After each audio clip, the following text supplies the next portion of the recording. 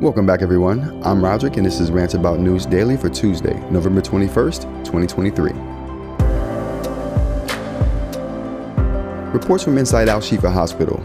New York Times reporters were allowed to accompany the Israeli Defense Force into Gaza's Al-Shifa Hospital to show evidence they say that shows Hamas as a command center under the hospital. Reporters confirmed some of the videos we've been seeing of Hamas tunnels and the underground bunker. They were also shown and confirmed videos from hospital cameras of an armed person taking someone into Al-Shifa Hospital unwillingly, and someone else being wheeled into the hospital by an armed person. The tunnels shown to reporters didn't amount to the command center level accusations the Israeli officials had alluded to. They were just rather curious and a bit conspicuously placed. The reporters did note that it was odd that there was an underground shaft leading to a tunnel that led to what looks like a bunker hatch. This begs the question, why would this be under a major hospital? It's intriguing, but it's still not a command center. Meanwhile, the Israeli military has quote-unquote completed the encirclement of the northern Gaza city of Jabalia, with strikes on the region targeting more of these tunnels and shafts, according to an Israel Defense Forces spokesman. Possible pauses in fighting and what it means. Reuters reports the leaders of Hamas said on Tuesday that a truce agreement with Israel was close, and Prime Minister Benjamin Netanyahu said he hoped for good news soon about the hostages, the most optimistic signals so far of a deal to pause fighting and free captives. This is a stark turnaround for Netanyahu, who has been steadfast in his stance against a ceasefire of any kind since the war began. This could mean that the calls for his removal, which were already in full swing before the invasion and grew during the conflict, have gotten even worse, perhaps prompting his change of heart on a pause, which was the starting point for hostage negotiations. CNN reports the deal could call for the release of 50 women and children hostages and a 4 to 5 day pause in fighting. 3 Palestinian prisoners in Israel would be freed for every civilian hostage that is released, according to multiple sources. Border Patrol sending migrants to unofficial camps in California's desert. Along the long stretch of border wall in Southern California, there's a gap over 2 miles long.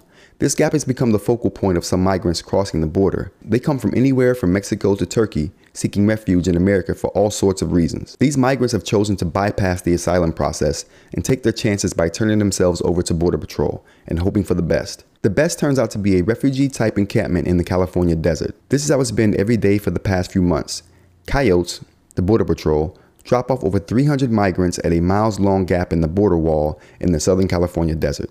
When the migrants cross it, they find themselves on the outskirts of a tiny community of Jacamba, with a population of about 600. They end up at camps, which is an open field by the highway, where the Border Patrol has told them to wait. Activists and locals say it's a humanitarian disaster, and they say no one is helping. No Red Cross, no humanitarian agency. The only people coming to help are locals and volunteers. So what's going to happen to these people in these camps? Well, immigration lawyers told NPR that what's likely to happen is that they will be processed and placed in removal proceedings. And because they've crossed the U.S. border without permission, their chances of getting asylum are lower than if they had come in through an official port of entry. Amazon launches free AI classes.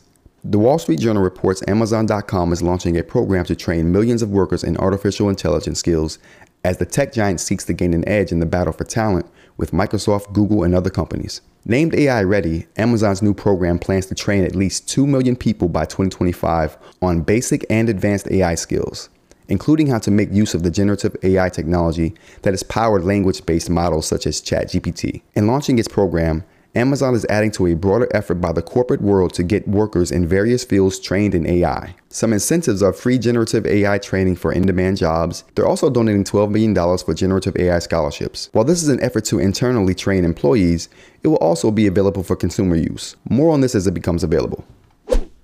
Storm warning as holiday airline travel hits record high.